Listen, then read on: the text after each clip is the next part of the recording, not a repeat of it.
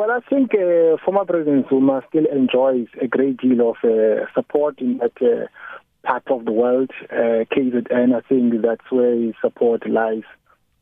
Is it a fair assessment then, if we get to the case, to argue that the former President Zuma's strategy has been the apparent use of delaying tactics, or the so-called Stalingrad strategy, in answering to the allegations that's leveled against him? Well, Elvis, on that score, let me start by making a disclaimer that I've got nothing against former President Zuma. I love him. But on the other hand, I think that he has been making a very contradictory argument, because on the one hand, he has been saying that he would like to have his day in court. On the other hand, he drags his feet in terms of presenting his side of the story. Meaning that he doesn't have an argument, that can be convincing in court. So I do agree with you that he has been employing some delaying tactics. And your assessment of the former president arguing that his spending trial into the arms deal is politically motivated? Like I said earlier on, I don't have any basis to argue along those lines.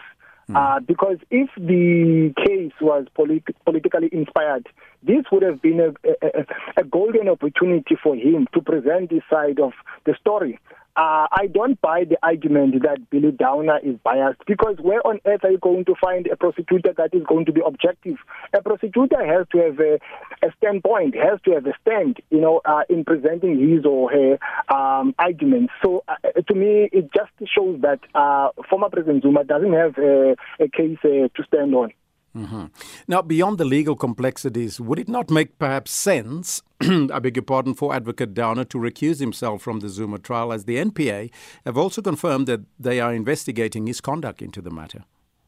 I can bet my bottom dollar, even if we can step aside, if someone else takes over and former President Zuma is found guilty, there will be a political backlash again. I get the sense that former President Zuma doesn't want to be held accountable, full stop. Because in as much as there is this argument that Billy Downer must step aside, on the other hand, you have other people who are saying other things, that former President Zuma is very old, he cannot be disrespected like this. To me, that shows that he doesn't want to be held accountable for what might have happened. Mm-hmm. And just lastly, how will the Zuma or his legal woes influence, if at all, the internal factional battles in the ruling party, especially leading up to the ANC's elective conference in December? Well, it will escalate the magnitude of the conflict within the ANC, and also I think it will permeate into the state machinery, and also it will affect us as the public as well, as we have seen other operations of attacks or sabotage into state institutions.